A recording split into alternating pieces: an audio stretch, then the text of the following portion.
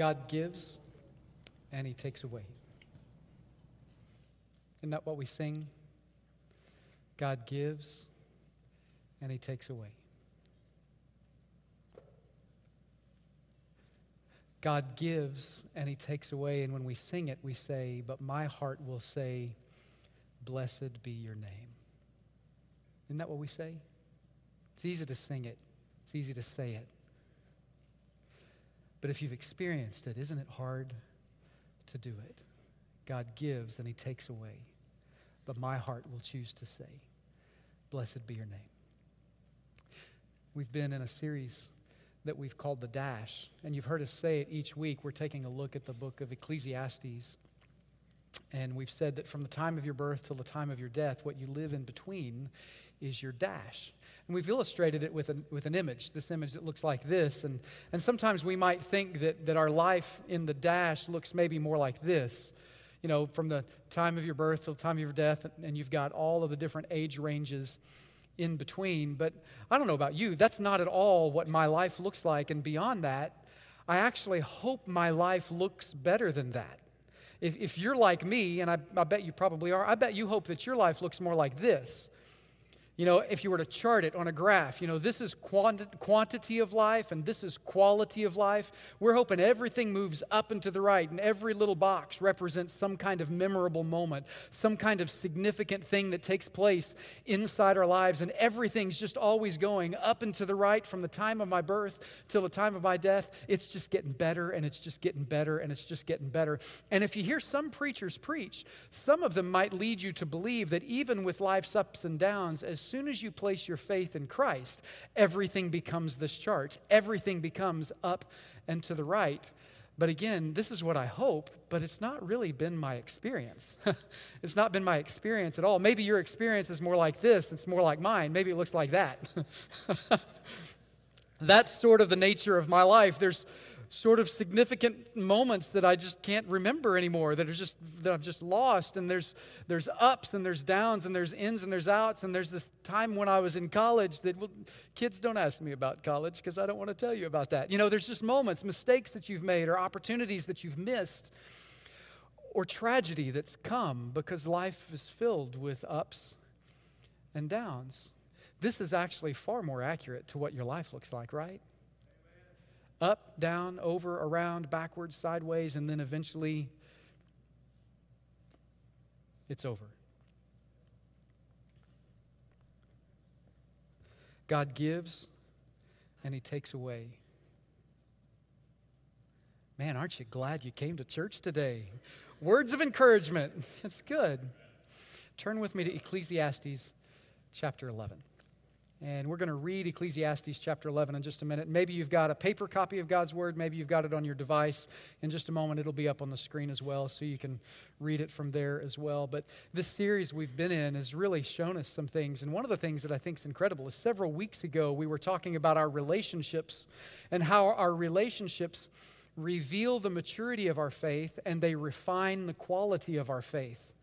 And then a week after that, we started talking about how Ecclesiastes looks at how we use money and just the way money comes to us and goes from us. And we talked about that. And it's interesting, just like relationships, what we saw in the book of Ecclesiastes is that our approach to money reveals the maturity of our faith, and it refines the quality of our faith. And then we talked about worship, our approach to our Heavenly Father, our worship, the worship of our King, of God Himself. And when we come into this space and this place for a service, that worship is so much bigger than a song or a sermon or a service. It's so much bigger than that the heart of worship is someone we love. And we have this incredible privilege of worshiping the God we love with the people we love. And what we found is that our approach to worship reveals the maturity of our faith, and it refines the quality of our faith. And then last week, Chris was preaching, and he talked about how we approach the end of our life, just the end of our days when God's made us to live here a number of days, and then something else comes. And it's interesting because what we saw is that how you approach the end of life reveals the maturity of your faith, and it refines the quality of your faith. It's almost like it's a GPS where it shows you this is where you are, and if you want to get somewhere else, that quality of life, if you want it to go up and to the right, if you want it to be better, you've got to take a step in this direction because I've shown you where you are and I've shown you where you need to go next. And that's what we're going to see today from Ecclesiastes chapter 11. We're going to see that how you handle life's ups and downs, how you handle the tragedies of life and the victories of life, the good times and the bad, how you handle the suffering and the comfort reveals the maturity of your faith, and it refines the quality of faith. That's what we're going to see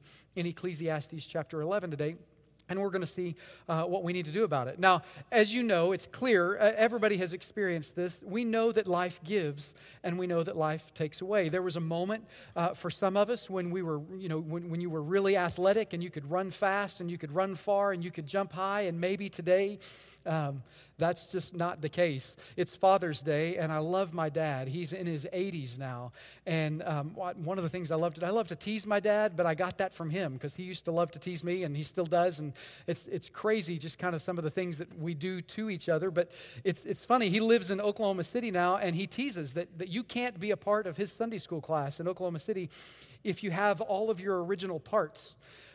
Because everybody in his Sunday school class has had a hip replaced or a knee replaced or a shoulder replaced. You can't, and when they have their Sunday school fellowships, it's kind of like a walker convention because they're all walking in. When my dad walks, he's either walking on a walker or he's got two canes. When he's really awesome, he's got a scooter that he gets on, and with 1.21 gigawatts of power, he can win any race that their class has because his scooter's just awesome. But that's because his legs just don't work like they used to. His body is just not the same as it once was. He's older now. Life gives, and life takes away. And for a long time now, he's known that I have great eyesight. I can see stuff in the back of the room. I can see individual faces. I don't have a hard time seeing it all. But for a long time, he's been looking at me saying, enjoy it while you can, because there's coming a day when you're going to need glasses. You're just going to need it. I've been able to see little things and up-close things. And he's a prophet because today, for the very first time, as we go to read Scripture, life gives and life takes away. I'm going to have to pull these things out and put them on. And I got to tell you, it's just awkward for me because I've never had to wear glasses before. And when I put these things on, they're just reading glasses. When I put these on, y'all are a blurry mess right now. I can't see you at all, but if I look at my scriptures, I'll be able to see them just fine. See, I can see what the Bible says right now. But when I look up, y'all are like big blobs. So you look good today, good blobs. And so it may be awkward for me to move in and out of my glasses, but that's what I'm going to do as I read this. So Ecclesiastes chapter 11 is where we're going to be. And we have a practice here. We like to stand in honor of the reading of God's word. Let's go ahead and do that now. We like to stand because it reminds us that this is God's word spoken to us and not simply the opinion of man. When I get finished reading it, I'll say, this is the word of the Lord, and you'll respond by saying, praise be to God. So let me see if I can get these readers on. And you guys will go from the lovely people that you are to the lovely blobs that you will be.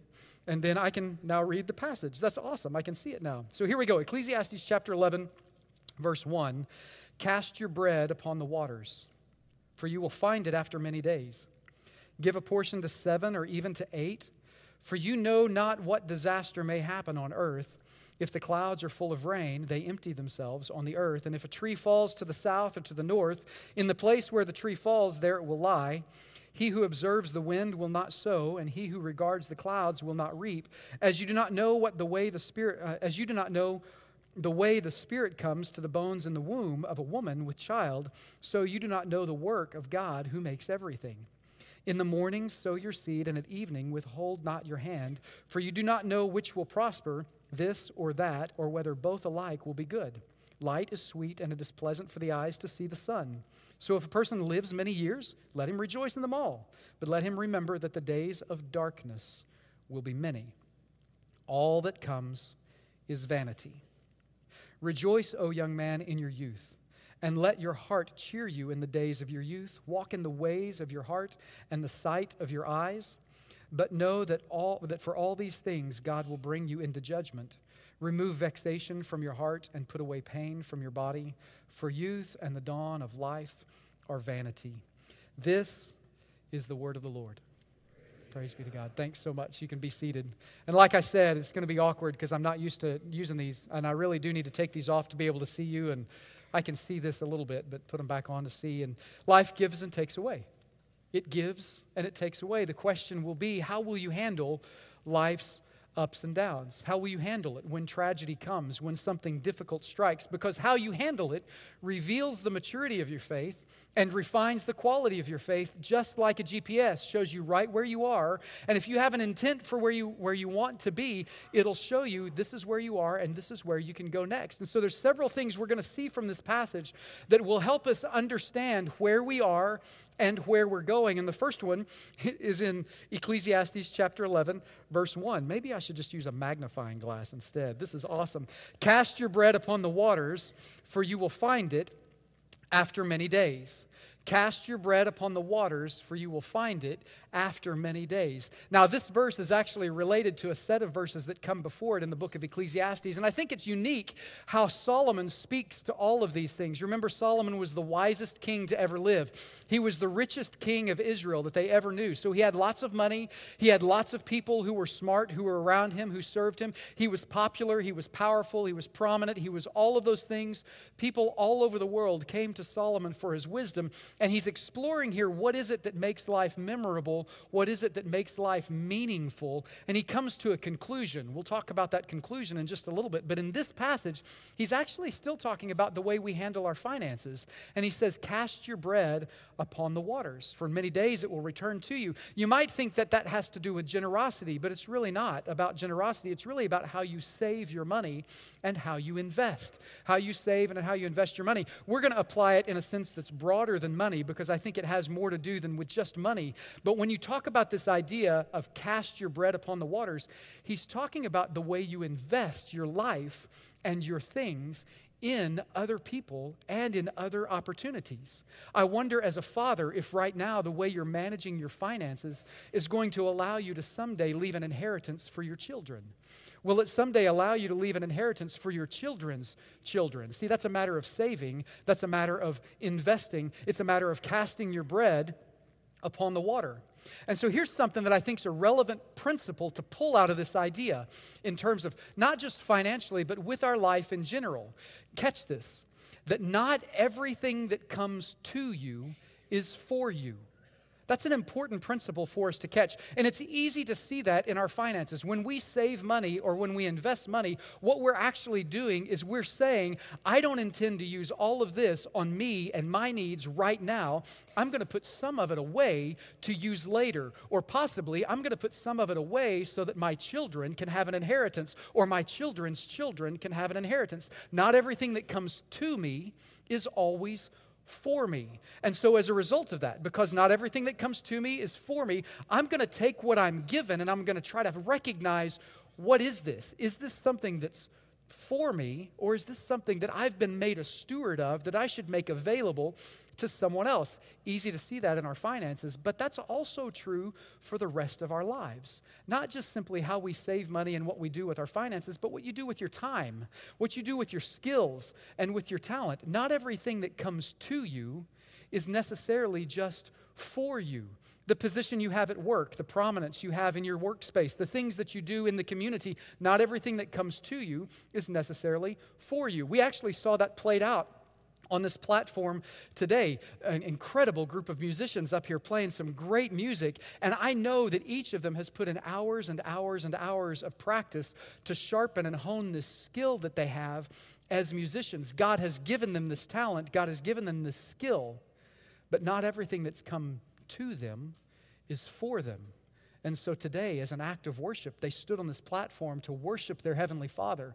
And as they did that, they were able to encourage and bless an entire congregation. They were able to use who they were and what they had for the benefit of others. Cast your bread upon the waters. That's what that means when I say not everything that comes to you is for you.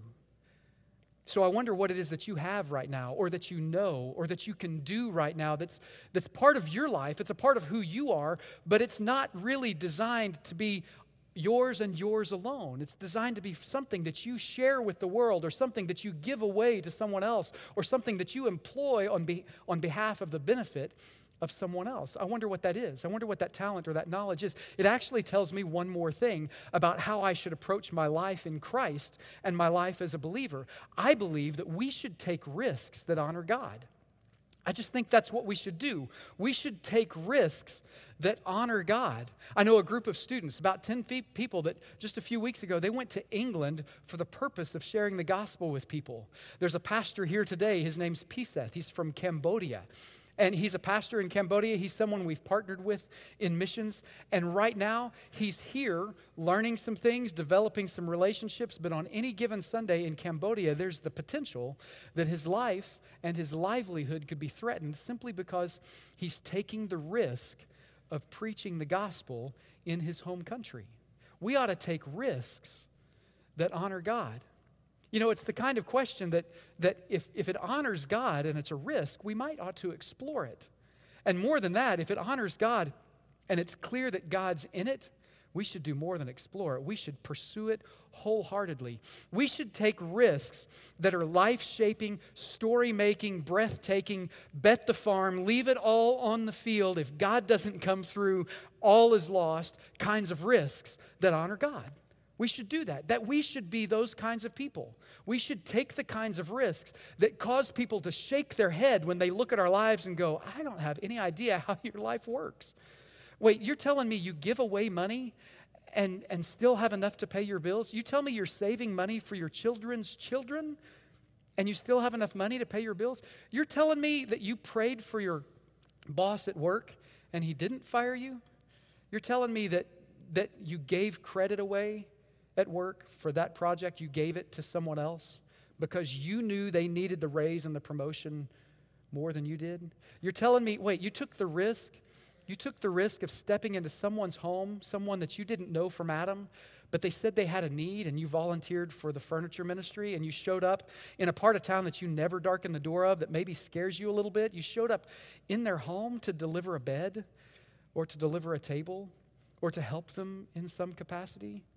Some of you have been out in disaster relief, working the floods. You've been showing up in people's homes to help with mud out and to help with chainsaw crews and to help feed people. And you took that kind of risk for the sake of someone else? Yeah. Why'd you do that? Well, because, my God, he took a risk on me. And it was a risk that he thought was worth it. And it was one that honored him. And if he didn't come through, all was lost. But guess what God did? He came through. We should take risks that honor God. Well, let me just meddle just a little bit. Some of you are married couples. And right now, you're afraid to risk your happiness for some kind of radical version of faithfulness. You're thinking about opting out because you're just not happy. Well, okay.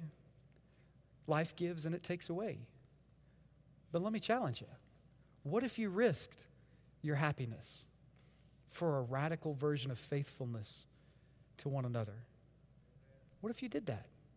What if you risked your reputation in this community so that you could irrationally give to the people around you of your time and of your talent and of your resources? What would happen to this community if you took that risk to just be irrationally generous to the world around you, to say the kind thing instead of the mean thing, to do the right thing instead of the wrong thing, even though the wrong thing might get you ahead?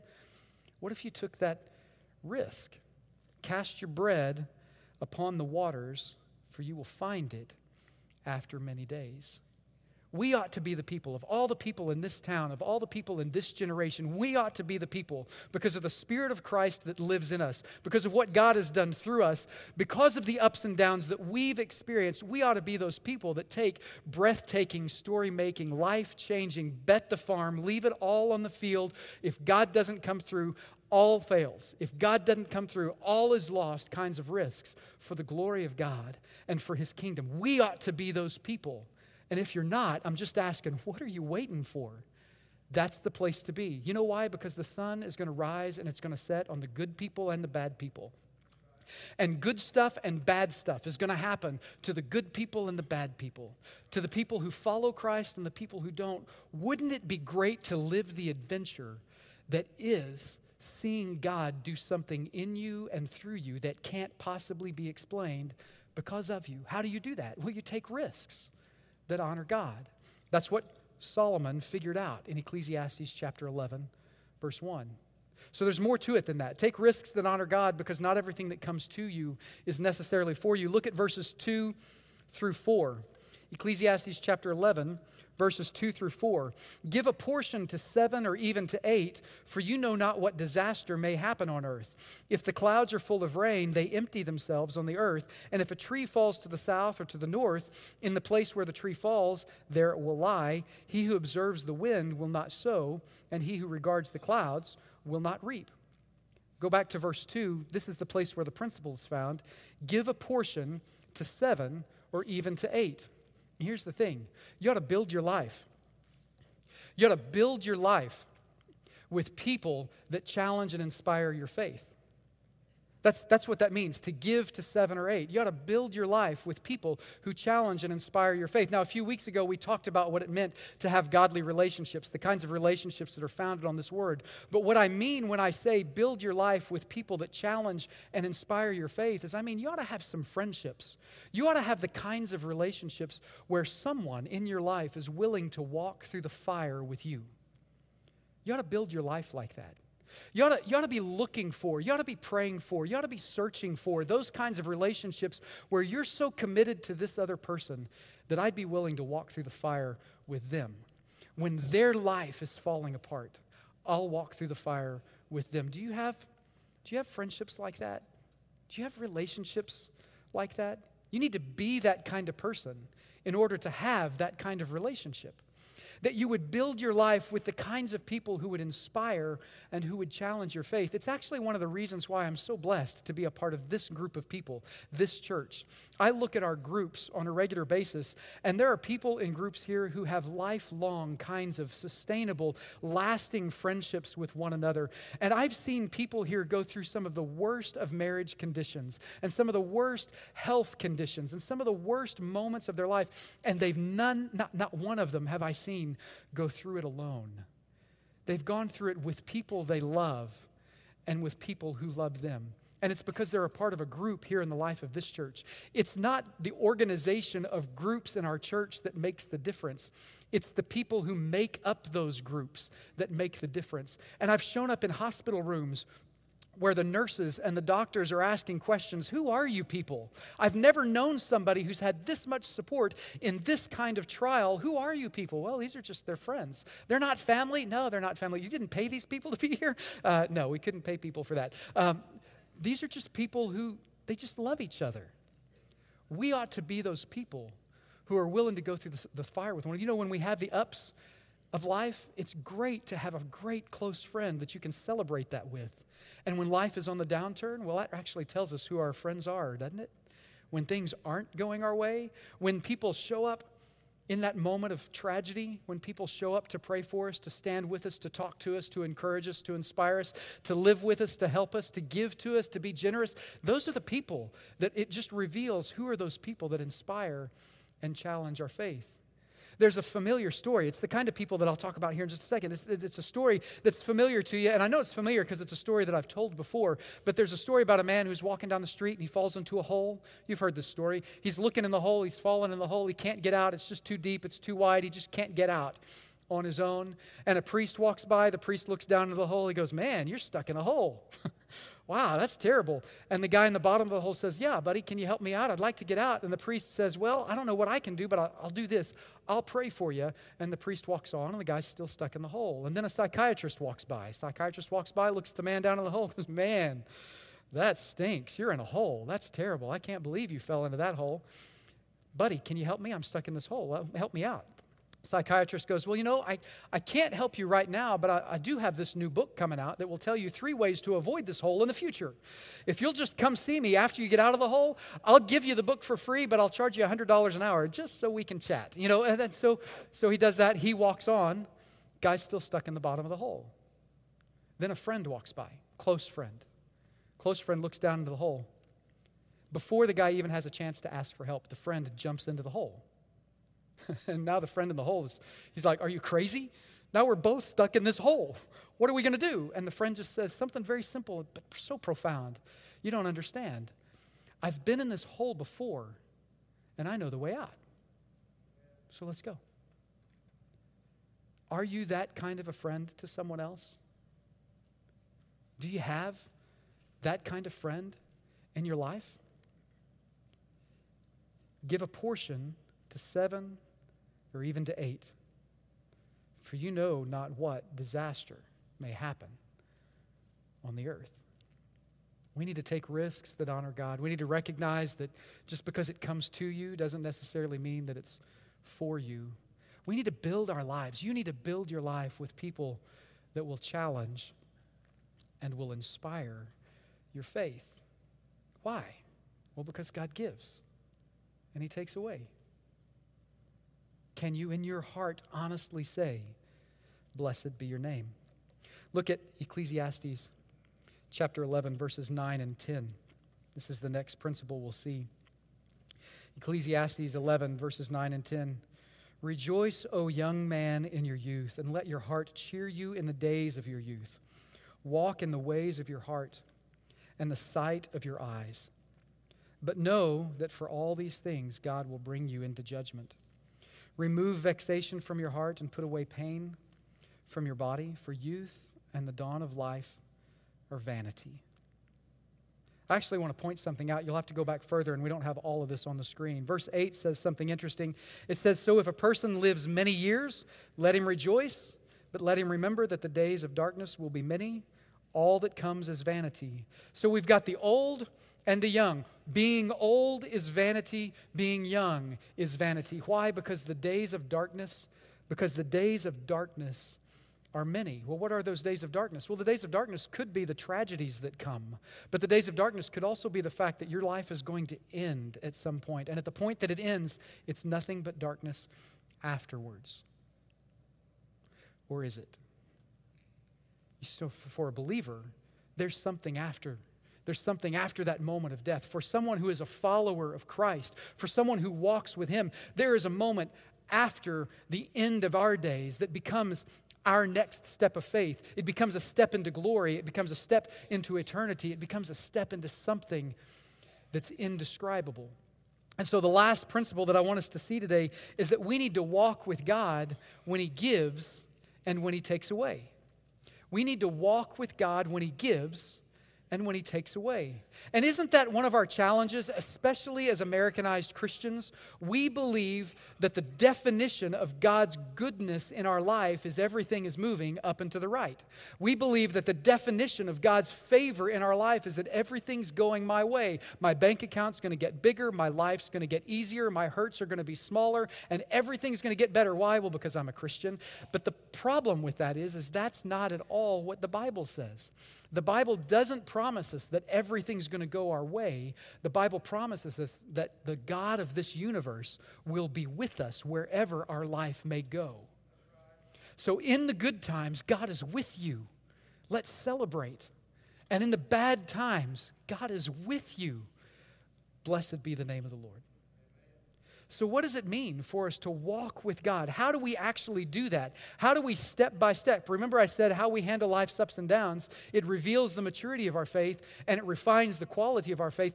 Like a GPS, it shows us where we are and what our next step of faith should be. Well, there's a verse that we've been trying to memorize, and it too comes from Ecclesiastes. It's Ecclesiastes chapter 12, verses 13 and 14. How many of you will be honest and you'll say, I've been trying real hard to memorize that verse?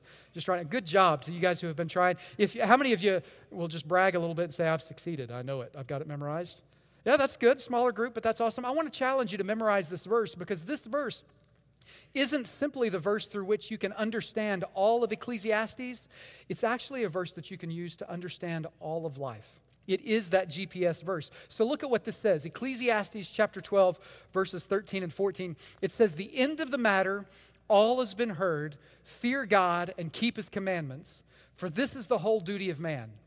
For God will bring every deed into judgment with every secret thing, whether good or evil. So He's telling us what will happen, but He's also telling us how we can keep things, how we can keep ourselves sane in the middle of the terrible times, and how we can keep ourselves grounded in the middle of the times of triumph and celebration. How can we do that? The conclusion of the matter, all has been heard, fear God and keep His commandments. That's the formula. That's the algorithm. That's the way we keep ourselves grounded in the moments when things are going great, and we keep ourselves sane when things are just terrible and things are difficult. We fear God and keep His commandments. Now, there's a more specific way for us to do that that's found in Luke chapter 9, verse 23. Jesus is teaching His disciples, and He's trying to tell them, this is what it means to be a follower of Christ. This is how you do that. And He says this in Luke 9:23. He says, if anyone would come after me, here's what he needs to do. He needs to deny himself and take up his cross daily and follow me. So Jesus says what it means to fear God and keep His commandments is this: deny yourself, take up your cross daily, and follow Him. Well, what does it mean to deny yourself?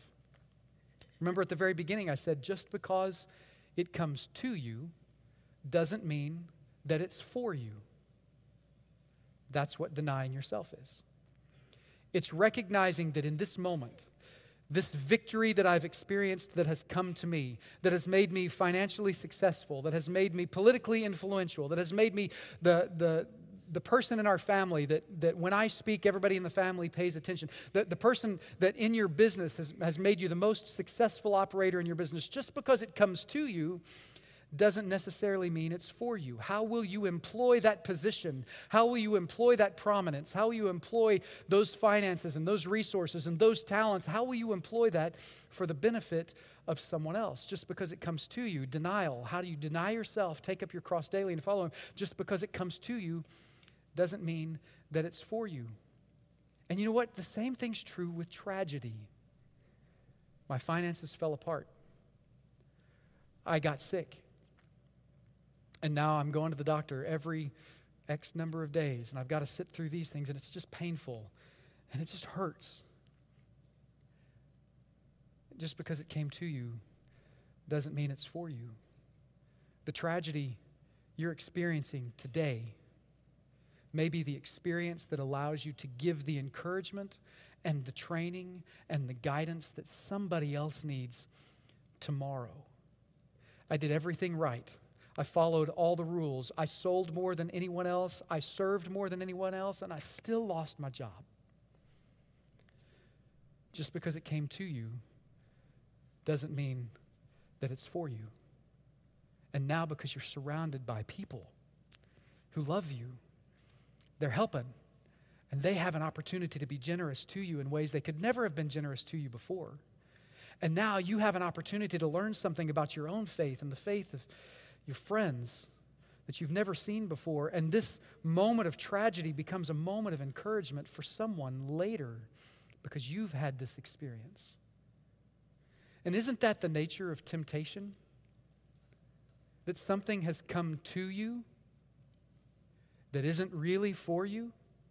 Isn't the nature of temptation wanting something that's not rightfully yours? Isn't that the nature of temptation? I want what I want when I want it, and I want what I want right now, and it's come to me, so it's come to me. It must mean God's in it, right? Because it came to me? No, not everything that comes to you is for you, and that includes temptation. So guys, you're flipping through the channels and you see that thing, or you're on the computer, or you've got your phone out, or that temptation shows up right before your eyes. Just because it comes to you, it doesn't mean that it's for you, right? So you deny yourself. And you say no. Because in the maturity of your faith, you can recognize that God's purpose and His plan and His desire for you are so much better. And I'm willing to risk being holy at the cost of my own personal satisfaction. I'm willing to risk not being popular in order to fulfill the righteous thing, in order to do the right thing the right way for the right reason. I'm willing to risk all of that because not everything that comes to me, including temptation, is for me. Which leads us naturally to the second part of that verse, Luke 9:23. If anyone wants to come after me, let him deny himself and then take up his cross daily and follow Him. What does that mean, to take up your cross daily? Well, the cross was an instrument of suffering. It was an instrument of torture. More than anything else, for Jesus Christ, it was an instrument of sacrifice. Sacrifice. It's giving more than you think you can afford and trusting God to provide. It's exactly what Abraham did with Isaac. Isaac was the son of promise. God said, I promise I'm going to give you a boy, and I'll make your sons as many as the stars of the sky and the sands of the sea. Abraham's an old man. He has one child. And God says, Abraham, I want you to sacrifice Isaac. And without hesitation, Abraham believed that sacrifice is giving more than I think I can afford, and I can trust God to provide. He willingly took Isaac up Mount Moriah, and he said, he raised the knife up, I believe God will provide. He was ready to sacrifice his own son, more than he could possibly afford. He trusted God to provide. And just before the dagger fell, God says, wait, you passed the test. You're willing to sacrifice for me. And guess what God did? He provided the sacrifice that was needed. I told you about my dad earlier. He's in his 80s now. And, he was born at a time when abortion just wasn't an option for people at all. Just not an option. Socially, it wasn't an option. Legally, it wasn't an option. And his mom was about 15 or 16, and she and her boyfriend, she got pregnant, and they had kind of a shotgun wedding. And then within a week, the wedding was annulled.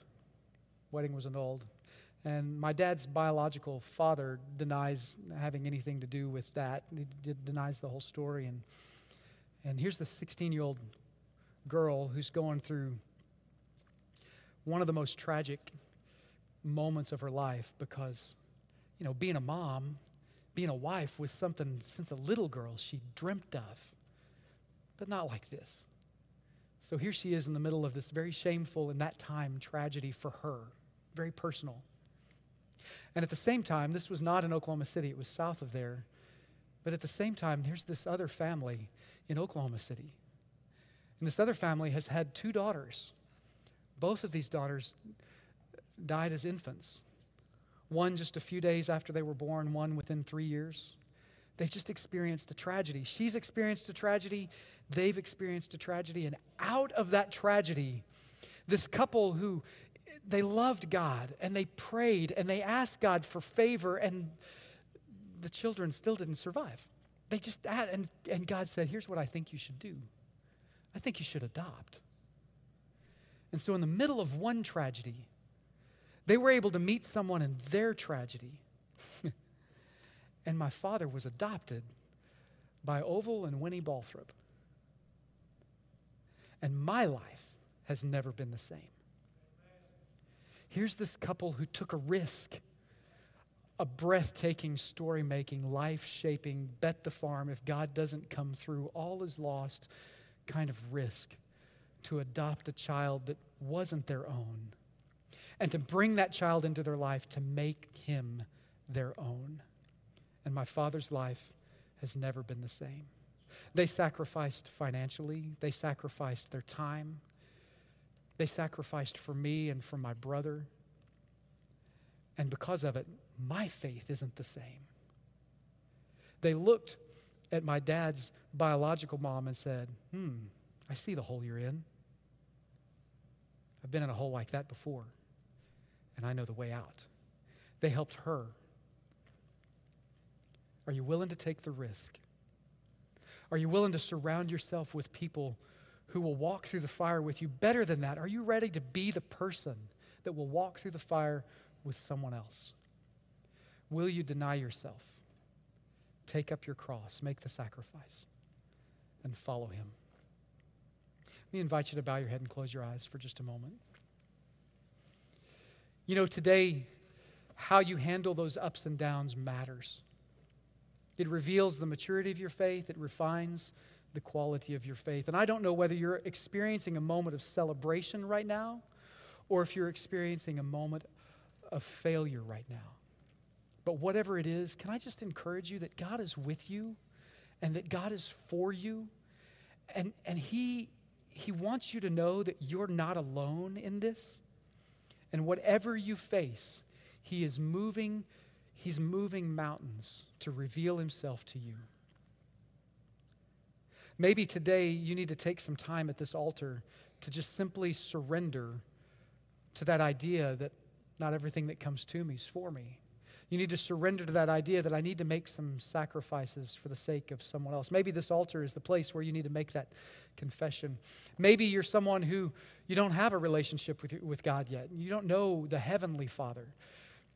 And maybe you just need to say to him, I want to place my faith in you. I want to trust in you for the forgiveness of sins. I don't understand all of it. I don't get all of it. I don't know if I believe all of it, but I believe enough to know that I have some questions.